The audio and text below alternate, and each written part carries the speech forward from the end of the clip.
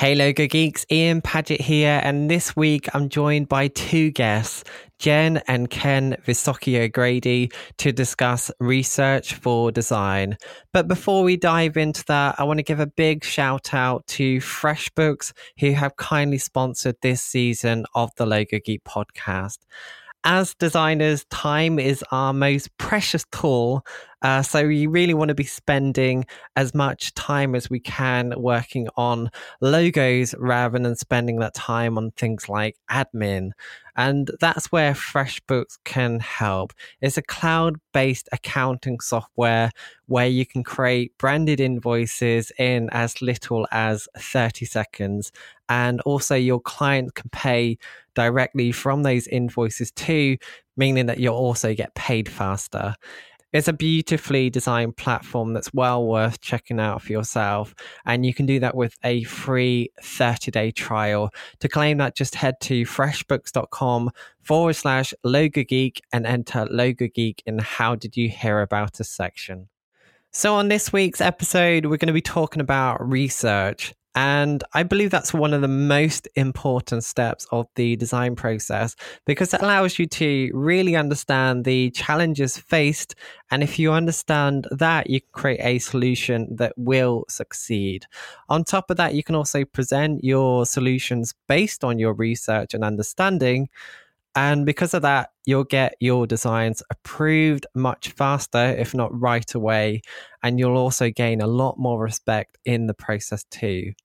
I'm always searching for ways to improve and perfect my own process. So when I seen a book recommendation in the Logo Geek community for a book on research methods, I didn't hesitate to get myself a copy. And that book was A Designer's Research Manual written by Jenn and Ken Visocky O'Grady. And since I love the book so much, I invited them to join me on the podcast. Jenn is a professor at Cleveland State University, and Ken is a professor and graduate coordinator at Kent State University. So as you can tell, they both really know their stuff. Together, they co-authored 3 books on design, including Design Currency, The Information Designer's Handbook, and as already mentioned, A Designer's Research Manual too. If you don't already make research part of your design process, this episode will be invaluable for you. But even if you are a seasoned designer already doing research, I'm certain that you'll gain some insight from this episode too. So let's jump straight into this. Here is the interview with Jenn and Ken Visocky O'Grady.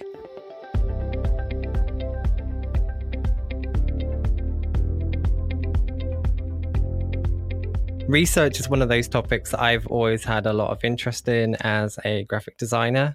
And there is a lot of information out there that you can find that goes into different processes and so on. But I recently picked up a copy of your book, A Designer's Research Manual, and it runs through so many different processes and techniques. And there's a lot of things in there that I wasn't aware of. And I thought it was an absolutely fantastic book. And because the audience will be graphic designers, logo designers, people working on branding, graphic design, essentially, I thought it'd be a really good topic to dive into.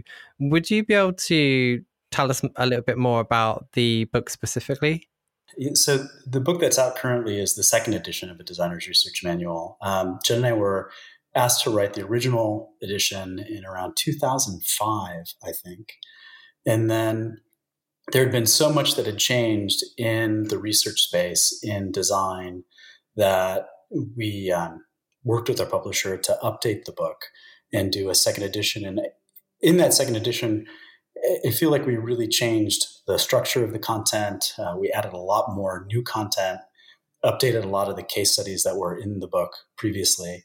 And what we're always trying to do is create something that an everyday design practitioner can integrate into their practice. We try to make the concepts as approachable and as scalable as possible. And to give a little bit of history on the first edition, when the book came out, there weren't a lot of practical, quick application for professional conversations in design research as a space, a lot of real academic conversations. And what we found is that we were running a small design studio and we had our own version of research practices at the time. But everyone we knew had a small studio or worked in a larger agency or in-house, and they all had their own methods. And their methods were really pretty overlapping. There was a commonality to all of it, but a lot of people weren't comfortable talking to us because they felt like they were proprietary processes. So the first edition 10 some years ago, 12, I guess now, was really about trying to get the design community to tell the story of how they researched and then make it accessible for anyone who wanted to learn. In this next edition, I think there's a lot more in the space. I also think, too, that one of the things that we're trying to do with both editions of the book, the first and the second edition, is just try to provide some common language about the ways that designers approach research. One of the things we found, like Jen had mentioned, is that there was a lot of overlap in all of the discussions that we were having with design practitioners about what they were doing, but they were all calling it something a little bit different. And we felt that for research to grow as a practice within design, that we needed to start establishing some baseline conversations or some commonalities for how we're talking about it or discussing it. And I think the other big difference for us between the first edition and the second edition is just how prevalent it's become as an embraced part of design practice now. Now, both of our programs have in the second year of the undergraduate program, students are learning about these kinds of things so that they can incorporate them into their upper division undergraduate project work. Yeah, sorry, Jen. Oh, that's okay. It was one of those things that the industry was doing, but people weren't talking about as much. And I think now it's become a much more formalized part of a design education. Yeah, I even have alumni now they have job titles like senior design research strategist, or they're studying design research at a PhD level in business programs. And so I think that there's a lot that has changed over the past decade. Yeah, I know even in the past, like 2 or 3 years, there is a lot more conversation about strategy. And Yes. I think because graphic designers are more aware of the advantages of working in a strategic way, you do need to do your research. And ironically, that's actually how your book came up in conversation, because within the Logo Geek Facebook group, someone was asking for book recommendations on strategy, and your book was actually one that came up, which is interesting because it's not directly about strategy, but research is such a fundamental part of that. I'm going to give another plug to a colleague, Design Strategist, I think is another great book. Maybe after the conversation, I can provide a link to some of the resources that I use in my graduate class. Sure. So what I can do is with the podcast, what I do is I create show notes as well. So if anyone is interested in that, I'll include links to those in the show notes for this episode. Perfect. And the title is The Strategic Designer. It's a great book in that space. Yes. Fantastic. I assume that's on Amazon, because I'll find an Amazon link and people can go and find it there. Brilliant. That sounds really good. I'll have to go and check that one out myself. I was going to say that research is one step of the process that some designers out there, even though I said a lot of people are working more strategically, research is one step that a lot of graphic designers don't like to do, especially students. I remember when I was at college, I didn't particularly like that. I wanted to jump straight into all the creative stuff. So I was thinking, for people in that camp that are listening, could you tell us a little bit more why research is such a critical part of the process? It's funny.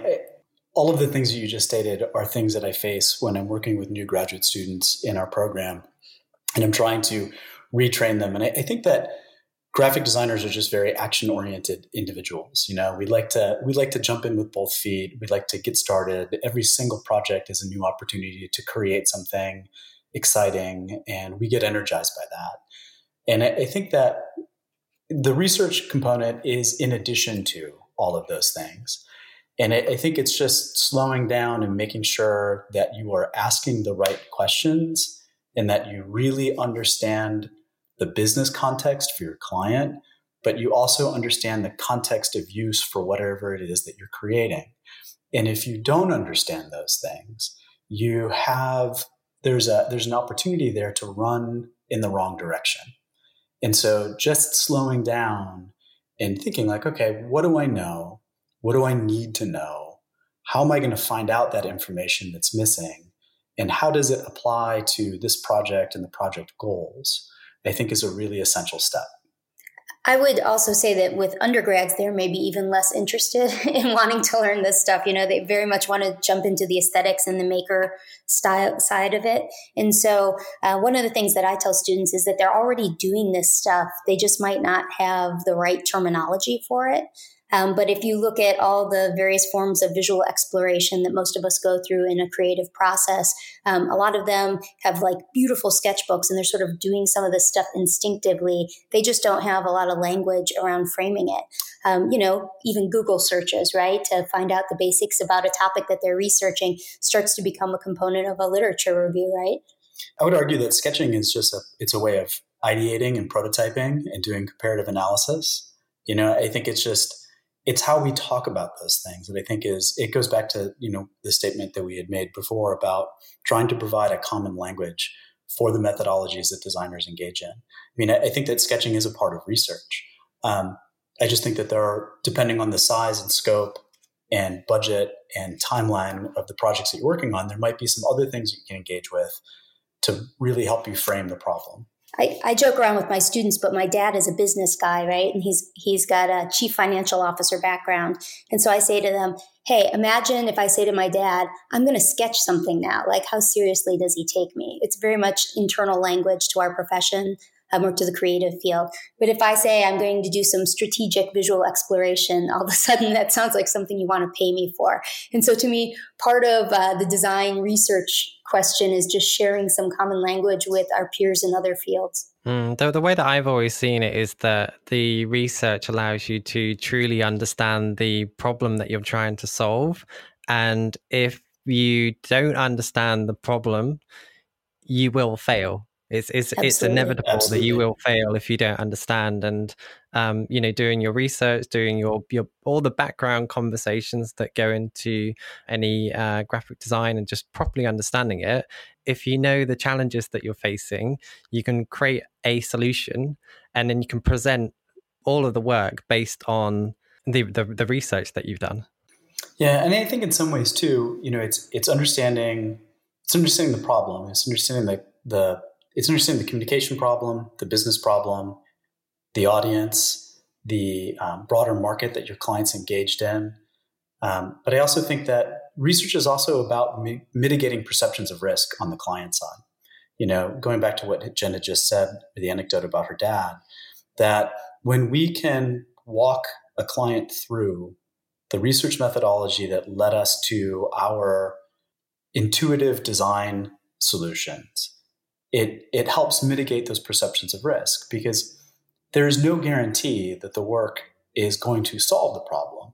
But if we do our due diligence and research, we're hedging our bets. We're making sure that we're doing our due diligence to really understand what their needs are and what the needs of their audience are, and who are the competitors in their space, and how do we help them identify and differentiate.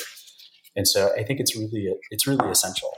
Yeah, it really is. And I think you've done an amazing job of explaining the importance of research.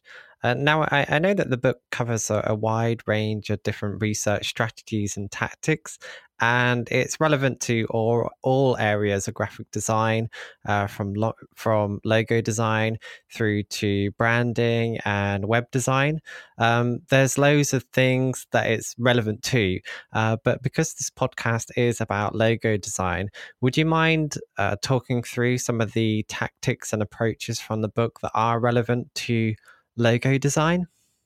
Sure. I think you and I had a little back and forth with email before we got started, and I think you're dead on with many of the things that we would prescribe to somebody if they were charting a path for researching a new logo. I think every design project tends to start with the communications audit of the client. What are they talking about internally? How do they talk about themselves? And then who their competitors are. So an external evaluation of what their market segment is. And some of that is a literature review too, right? You're just doing a broader review. So many of our students go right to Googling, right? But that's a totally legit way to get started on it. It's just how deep you can dig into those things. And I think that those areas together give you a nice broad idea of the market space and what the need is for this new product or revision. Sorry, with the communication audit, I've never actually done anything that in depth personally, because a lot of my personal projects have been relatively low budget. So in terms of generating an audit like that, the way I've literally done it is just through a questionnaire and gathering together some fairly high level information.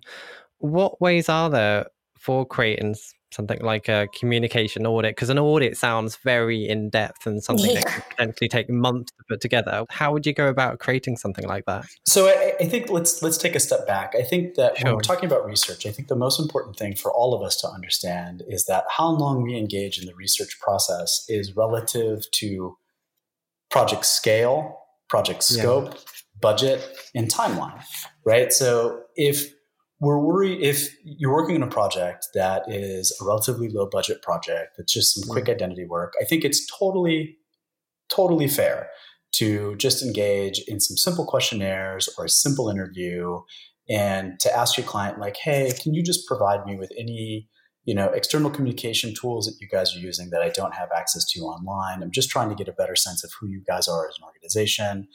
And then ask them, who are your biggest competitors in this market? For you to go through that and to understand it and to dig through it and get a sense of who the company is, who they're competing against, and what their unique story is, I think is totally valid. Because all of these things, it's a communication audit for a really large scale project could take months. But if it's a quick project and it's, we have to engage in methodologies that are relative to our budget. One of the things that we included in a designer's research manual in the second edition was a little information from a company in Atlanta called Matchstick Creative, specifically a guy named Blake Howard. And they do this really interesting thing when they ever engage in any kind of identity work, where they'll take a look at all of the companies that are competing in a space, and they'll audit the color use of all of the different marks and logos within that space. They'll do an audit of the basic shapes. They'll do an audit of the basic typefaces that are being used. And they create like a visual matrix of these things, just trying to understand like what's already being done, what's appropriate, what's inappropriate, what's totally way off base. And how do we create something that helps identify and differentiate our client against these other marks? And I think that that's a way that designers can engage in this idea of a communications audit or some competitor profiling that is both quick to do, easy to understand, and allows them to really get a broad picture of what's happening in that space. And I think it's a brilliant technique. Yeah, I like how quick and easy it could be, or how intense it could be, depending on the scale and the scope of the project. And I also think it was always helpful to us to ask lots of questions. It's one of the things that I keep pushing in my students is, if you could interview someone at that company, maybe you're working with sales staff and you want to know what they really do when they go like close a deal for the company. What kind of marketing materials are literally helping them, and what do they have when they don't ever pull out at all? Is everything online for them now? Is that business card really essential? Like, what is it that they're using? And it would help you understand better how that logo has to function. I think logos are a really unique thing because they are so scalable and they're seen in so many different ways. And so understanding the primary vehicles that the people at the company are going to use would be a helpful thing. And that to me is part of that communication audit. It may be just sitting down with some of the key players and saying, show me the stuff you use to get your job done. In every industry, like if you're designing for a coffee shop, that would be very different than if you were designing a financial product for a small corporation. And so I think asking good questions and scaling it down instinctively to the size and the scope of the project are of most importance. Yeah. I'm just wondering, when we use the term audit, what is it that a lot of people are actually doing? Because I mean, from a freelancer point of view, I don't compile any information. I just put it together for myself. For example, if I am looking at the current communication or competitors, for example, I might just do a quick Google search, find the competitors, take screenshots and place it into a big document. Is there any special way that people are presenting that information to the client, or do you need to present that audit to the client? Well, I think that whenever you can share your research with your client, I think it helps. Again, it mitigates perceptions of risk, and I think it helps validate your creative directions, right? And so I think that that is something that designers are universally challenged by. Where clients are second guessing the decisions that the designers are making. And I think that the design client relationship is kind of a strange one in that, we are paid based off of our previous experiences and or portfolio, but our clients may not really have, it may be the first time that they're working with us, and we're creating something new. Like, our job is to create something that doesn't exist. Businesses don't like risk, right? And so I think that being able to take the information that you're gathering, even in the ways that we just discussed, and being able to present that in a simple creative brief so that the client understands the direction that you're going in and why you're going in that direction, I think it's really helpful. When I'm teaching graduate classes at Kent State, we're working on projects that are much bigger in scope, and they're a lot less framed. But usually before we start designing, we put together what we call a design research summary report, where it walks through, what the problem is, what were the questions that we had or the assumptions that we had about the project, what methods of research did we engage in, what did we find from that, and then how did that lead us to our creative brief, which is then going to outline the creative work that we do. Again, I think a lot of this stuff is about scale. I think that if you're an individual sole proprietor designer that is working on small projects for small clients and your turnaround time is quick, I think that all this needs to be is a one-page document that outlines your thinking, that provides maybe some visuals that you found and why you went the direction that you went in. I think, too, that you can think of it like an executive summary of your research for the client, and that it's a great way of getting buy-in and interaction with that client before you're going to present them with what the marks actually look like.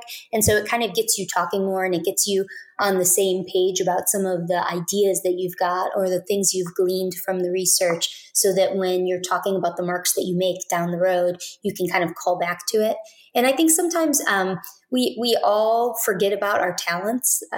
It's interesting to me whenever we work with somebody outside of the design universe, even a simple report, right? We were just working with architects, and we would give them a presentation of the kinds of details we wanted on the inside of the house, and they would ooh and ah about the reports we put together to give to them. And, it's like my job to design paperwork or multi-page or a website kind of thing. And so I can do that pretty well. And so I think if you, as a sole proprietor, for example, one weekend when you had a little bit of spare time, came up with a template for how you were going to present research summary, you can go to it again and again with different clients, and different kinds of businesses are going to require different kinds of research. I mean, come on, we're designers. We can take really dry information and make it really sexy. Yeah. That's one of the things that we do. So I think that there are ways that you can kind of graphically cook your own books in your favor, to help get buy-in from your clients. Yeah, that's very true. So to expand on that, at what stage would you present the research? Would you run through it whilst you present your solutions, or would you do it as a separate exercise? Again, I think that depends on scale, right? Or scope of work. One of the things that Jen and I did when we were in professional practice is that we caught on really quick that when we provided a client multiple options, they were always going to pick the worst one. It's uncanny. And there's a logic to this, right? I mean, clients didn't go to design school, so they don't really know what they're looking at. And they're going to have a tendency to pick the worst solution because it is usually the safest solution. And they're, again, mitigating perceptions of risk by picking something that looks familiar or feels familiar, right? And so we stopped doing that. And what we started doing was putting together presentations of our research and then getting buy-in on that, and then diving into creative and only showing one option and then arguing why that option met or lined up with the research that we found. And then it all of a sudden made things a little bit easier. I mean, we would have multiple iterations of a project internally, but we stopped showing them to clients after a while because they just didn't know what they were looking at. Or we narrowed them down significantly to control a little bit for the pick the worst one effect. I think what you're asking is like, at what point in the project do you do it? Does it have to be a secondary meeting? I don't think it does. I think it could be the kind of thing that you could say, hey, like, let's set up a phone call. I'm going to email you something, but I'd like to walk you through it. I think it's probably safer to have some interaction. To me, part of that research summary is that you're presenting it, right? It's another case where the designer is the expert and they're really talking about what they've found. And the designer is the advocate for good work. Yep. It helps. I think it helps present a kind of commitment to understanding the problem, like you spoke of earlier. Yeah, and I think too that when you are able to present that research and you're able to understand your client's space, I think that it makes them feel more comfortable letting you do the work that they hired you to do. I think it shows, like Jen said, I think it shows a commitment to them, and I think it helps reframe you as a vendor to something that's more like a strategic partner. I also think it helps the client maybe get out of their own headspace, because we all come to things with preconceived notions. And so, we had a funny client experience early in our practitioner careers where we were designing logos for doctors. And the doctors all drove like fancy cars. They pulled up outside of our office in like a series of 7 sports cars to come to this meeting. Yeah, they worked for a local sports team and they all had championship rings. It was kind of interesting. Yeah. I mean, it was this intimidating experience as an audience anyway. And then we're showing them medical marks, for this logo for their business. And all they see in it is fancy car logos. It was just like where these guys were in their headspace. And so I think in that case, we would have had better luck talking to them about who their clients were and who was coming to them and what those people were thinking about, because it really didn't matter if it looked like their Ferrari or whatever other fancy car. What's funny is that, Jen sharing that story, and I think that was one of the first meetings that we had where we're like, I think we need to show the client less visuals and more research, because they were overwhelmed by everything that they saw. And then they just didn't know how to make a decision. And if we could walk them through our logic and our process, we could have narrowed this down significantly. We just wanted so badly as young designers to impress them with the amount of work that we were doing for, the money they were paying us.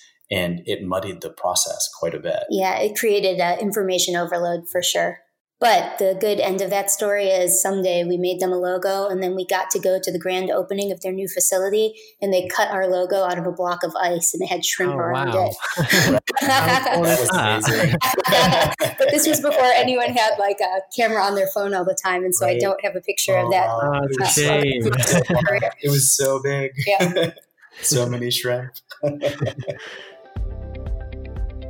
I just want to take a short break to thank FreshBooks, who has sponsored this season of the podcast.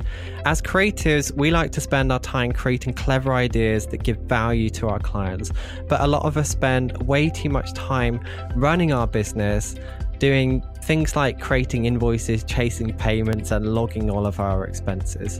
And that's actually where FreshBooks can help. It's an accounting software designed specifically for creative professionals like you that's so easy to use. You'll save hours each week on all of the time-consuming admin that you're doing.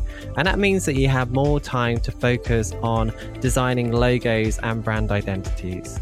Time-saving features in FreshBooks includes creating and sending branded invoices in about 30 seconds. You can set up credit card payments right from your invoices, meaning that your clients can pay faster.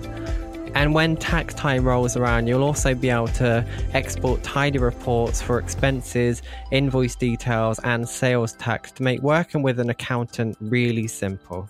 Right now, I'm offering listeners of the Logo Geek podcast a free 30-day trial of FreshBooks, no credit card required.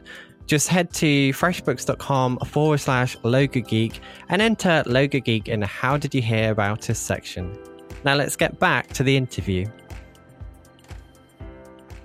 Now, I know you mentioned then about presenting based on who the target audience is.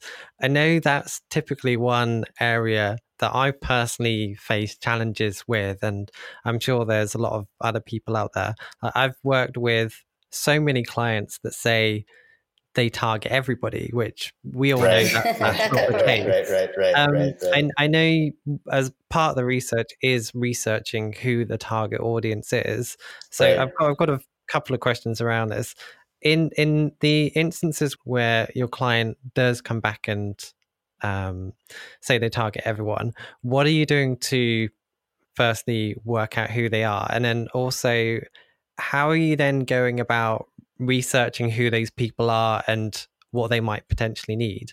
So I think that, one of the things that we learned really quickly is that it's always best to ask lots of questions. And so when clients will say something like, well, our audience is everyone. We'll say, okay, well, what does everyone look like? Where does everyone work?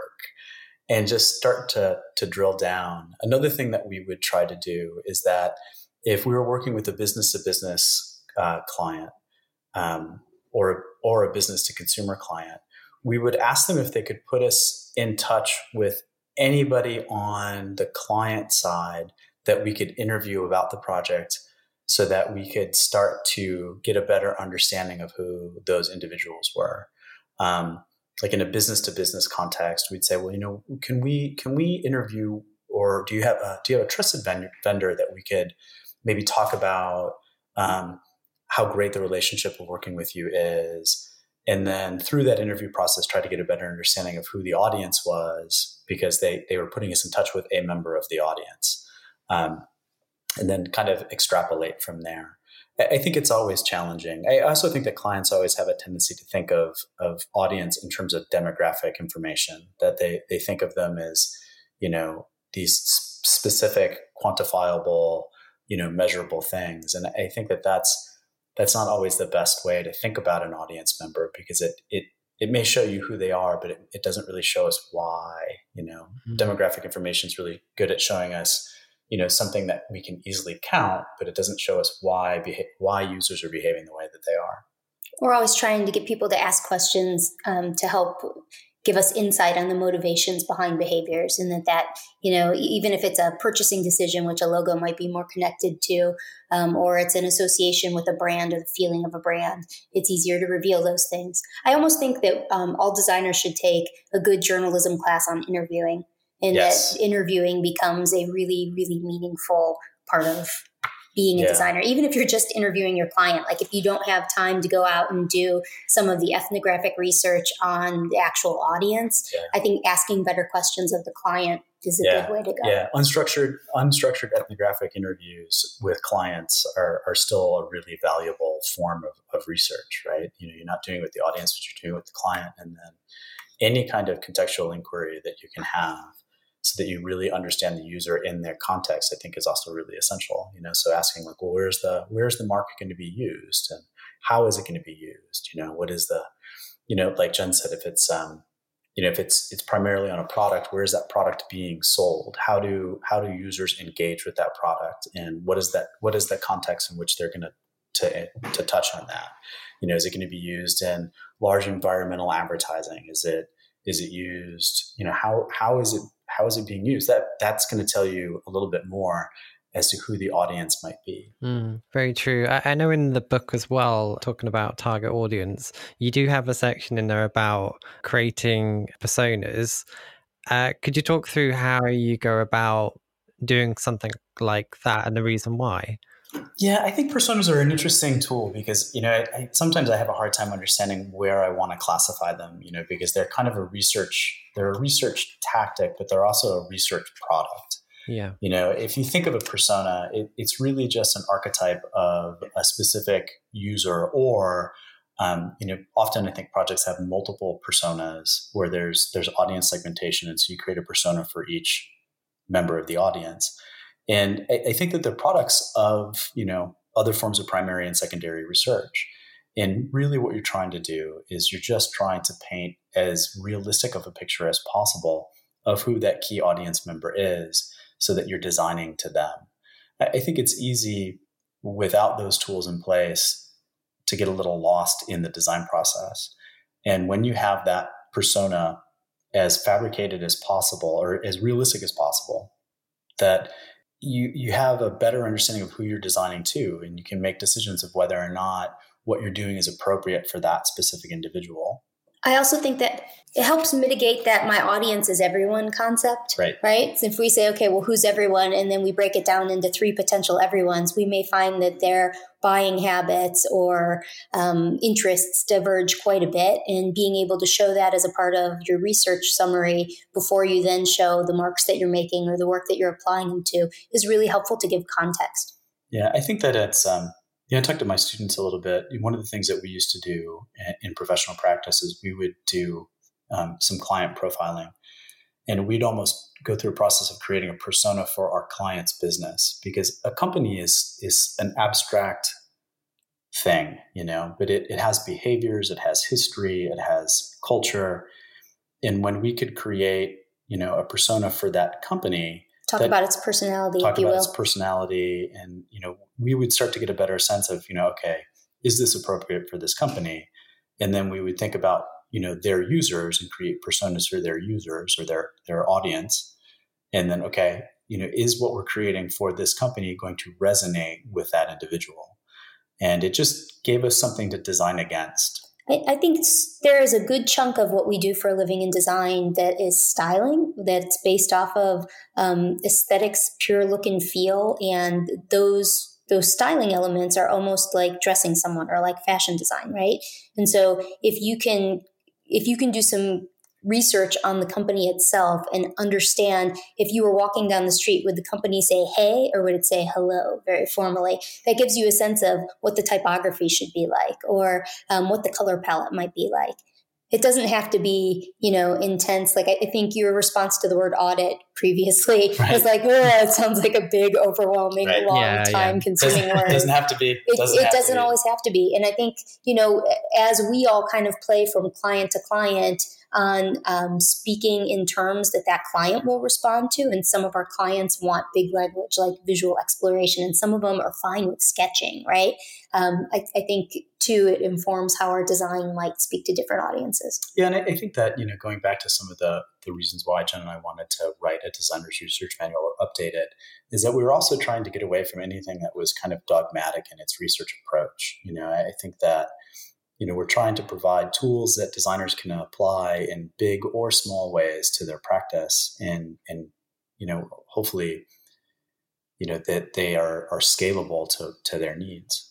Yeah. I really think they do, because what I like about the book is the way that you put it together. You can literally just use it as a reference book. You don't have to read it front to back. There's sections in there you can read through and think, oh, that's an interesting way. I wonder how I can apply that to this, because like I said, there's some things in the book that I've not heard of, and it's got me thinking maybe I could apply that to this, that, or the other to try and extract information in a different way. We have a lot of personas of our own, people we know who are busy, or students we've had in the past that we think about, like, how would this person use that information? And whenever we're writing, our goal is to make it very accessible. I'm just so aware of how busy all the designers we know, whether they're at a student level or a practitioner level.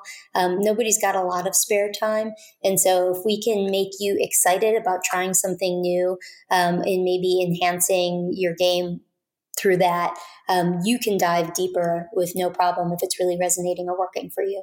One of the things that I love working with my graduate students on are card sorts. And I find card sorts can be applied in lots of different ways on lots of different projects. And they can be, quick and dirty things that are done with sticky notes, or they can be more formal and scored it using a tool like Qualtrics. But, card sorts where you give a user or even your client a structure or a list of criteria, like criteria on each card, and have them organize them for the things that are the most important to the least important. just so that you get an understand of their mental model of how they're thinking about the project, or they're thinking about the things that they need to communicate, in order of magnitude, is really helpful, right? And if you do a card sort like that with, multiple touch points at your clients' offices, you start to get a better understanding of how the entire executive team might be thinking about a problem. You could do those with users and score them, and they're so easy to do. Can I just interrupt and ask you, because Sure. I'm not familiar with the term card source. Can Okay. you explain in a basic way what you mean by card source?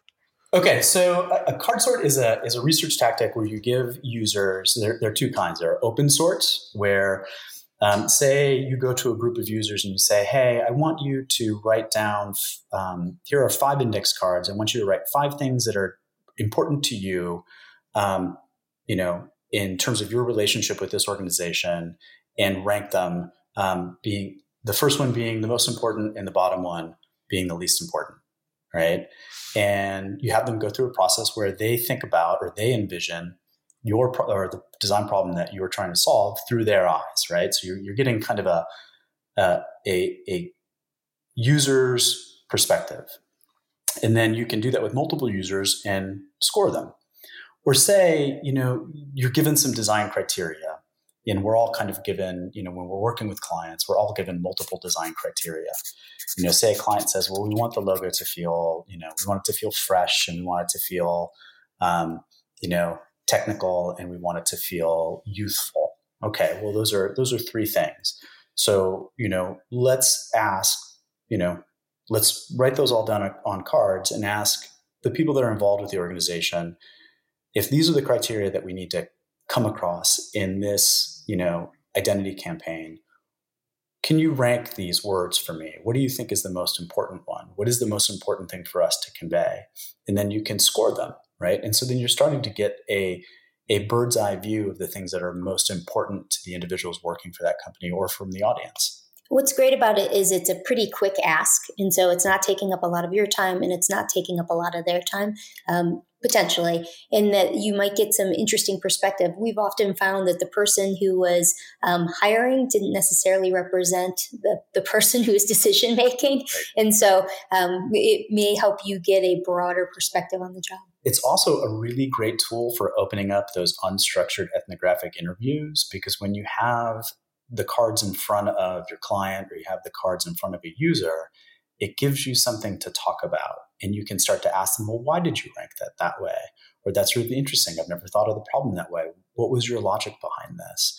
And you're going to start to get deeper insights into the problem that I don't think you would have had otherwise. Yeah, you might come in with 3 predetermined words that you're asking them to sort, and then there's a 4th blank card that you could ask them, okay, is there, an attribute we're missing about it? And what would the range of attributes be that you gathered that way? So you, as the design researcher, it gives you an activity to engage with your client or your users with, just to gain more information. And it can be simple, it can be complex, it can be fast, it can be done with multiple users. You can triangulate it and do it 3 different times to try to, get those results. But it's something that you can really integrate into your work pretty easily. So when you say card, it could literally just be a word scribbled down on a sticky note or a piece of paper or whatever. It's just a way of explaining a word. So it could even be words written down on a board and ranked in order. Yeah, and there are, when my graduate students are engaging in research, what they'll do is, they'll go out and do these kinds of activities, and they'll take pictures of what's happening. They'll have somebody that's taking notes about the questions that are being asked, but then they'll also take all of the different individual card sorts and rank them and score them, and then put them into a tool like Qualtrics, and they can say, 85% of people chose this card first. 75% of people chose this card second. And so it starts to give you some data to really think about when you're working on your project. So just just to expand on something you just said, when you say the term Qualtrics, what is that? Is that some kind of software? Qualtrics, it's software. I'm sorry. Right. Yeah, Qualtrics is software. No worries. So what I'll do again, I'll put a link to that in the show notes so that people can look into it further. Now, I know we've spoken about lots of different research areas. So we've gone into communication audit, target audience personas. We haven't covered competitor profiling. Could you talk through a little bit about how graphic designers should go about researching a business's competitors? Well, I think that anytime, one of the first questions that we ever asked in practice was, who are your competitors? Or who else is in your space? Yeah, and really try to understand who those companies were. We tried to understand them as best we could understand them from looking at, open source material, right? But sometimes what we would do, and again, this is all depending on size and scope, is we try to reverse engineer a brand position statement and try to understand what were the visuals that they were using, how were they communicating to their audience. There were even times where if we had a company, like a local company that was deemed, one of our clients' competitors, we would think about, their ad placement. Are they advertising, on local radio channels? And then even call and ask to get media kits from those radio channels to try to understand who the demographics were that they were communicating to. I think it's a lot like creating a persona. You're just trying to reverse engineer who the competition is so that you can figure out, what are the strengths and weaknesses, and then what is your own individual client story, and how can you use that to leverage against them, to gain some sort of competitive advantage. And I think that story is the really important part of what Ken just said there. There's high-end ad agency level competitive profiling and competitor research. And we're talking about secondary research that, a solo practitioner or a small group with less resources might be able to engage in. And you're really just trying to get an understanding of where the person you're designing for or the service you're designing for fits into the broader marketplace, to kind of niche them out and help them be successful in their spot. I don't think it's about becoming, the biggest fish in their pond necessarily for most of our clients. But I think that, especially with identity work, we're there to identify and differentiate. And if we don't know who we're trying to differentiate from, how do we know we're successfully doing that? Yeah, I know personally, I would say that's always been the most critical thing for me. So I would always, as a bare minimum, just go and physically look at all the direct competitors that they provided and see what companies is this business being compared with, and then you can make sure that you are differentiating from them, whether that's by color or with typography or general style, because the last thing you want to do is unintentionally make this business look close to a direct competitor. You don't want that. You want to look different. So that's always been one of the most fundamental things for me. Well, sometimes too, that even with color, there may be colors that are being used for marks or identities in a specific, business market that are really appropriate. Like for example, like in healthcare, you see a lot of blue and you see a lot of green because it speaks to health, right? It speaks to, cleanliness or, even, like clean, sterile environments. And so, you want to differentiate enough, but you also don't want to use something that is totally inappropriate, or foreign, and so it's really, so I think that having that competitor analysis or doing those competitor profiling, I think kind of gives us a better sense of like, okay, well, what's being done and, how can I differentiate, but also not be so out there that it doesn't look like it's in that market sector. Yeah, that's one of the rules that I would say for a logo is that you want to differentiate, but you want it to be appropriate. You wouldn't want to just make something yellow just because no one else is using that color. Right. So I'm glad that you actually said that, because I don't want people to go out there and simply differentiate by color because they can. It's not ideal a lot of the time. It's interesting for us as educators. Our students come to us, with undergraduate. They're coming like they're 18 years old or between 18 and mid 20s. And so they don't have all the life experience that a professional that's in their 30s would have yet. And so sometimes the aesthetic decisions that they make don't feel appropriate for the scenarios that they're designing for yet, but they don't even know better yet. and that's where I think research really helps a student. I think that as you get older and you sort of acquire knowledge along the way, or even more emotional intelligence along the way, appropriate design is an easier thing to intuitively do. But I think that for a practitioner who's got a really broad client base, you can't know everything about every one of your clients' internal industries. And so some of these basic research tactics and strategies just help put you in a position to understand appropriateness that you might not have come to the project with. Yeah, it's interesting that you say that, because it was about a year ago now. I went to lunch with a friend of mine who's a school teacher. So he's teaching teenagers, and we started talking about a potential project. And I literally started to paint a picture in my head of what the potential solution would be. I think it was for like a cafe or a restaurant or something. And I started to describe scents and paper stock and different thoughts and feelings, and he then asked me, Ian, where's that come from? And then I had to explain to him, when I went to France, I drove through Europe, and then I went to this little cafe, and it all of this knowledge that's come from just living, just general day-to-day living, it was things that I could extract from.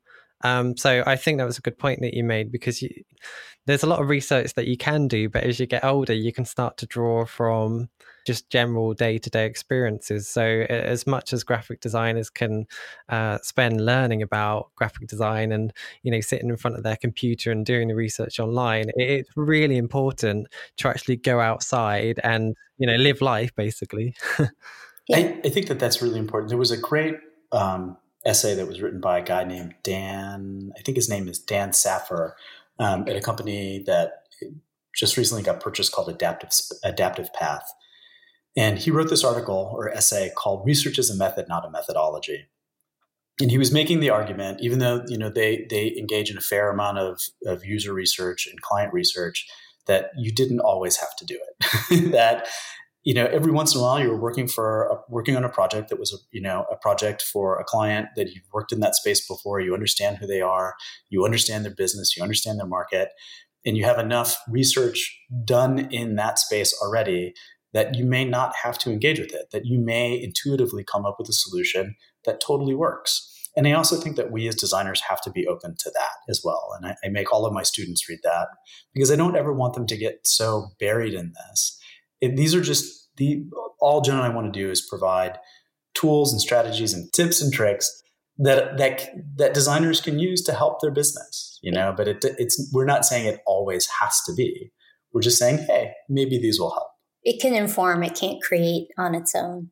And I think that the things that we can do to be good observers as designers, the things you remember from your vacation in France, for example, or the things that we can do to be good observers of users that just we see in an ethnographic way. We're walking down the street and kind of watching people use a product we're designing for or something like that.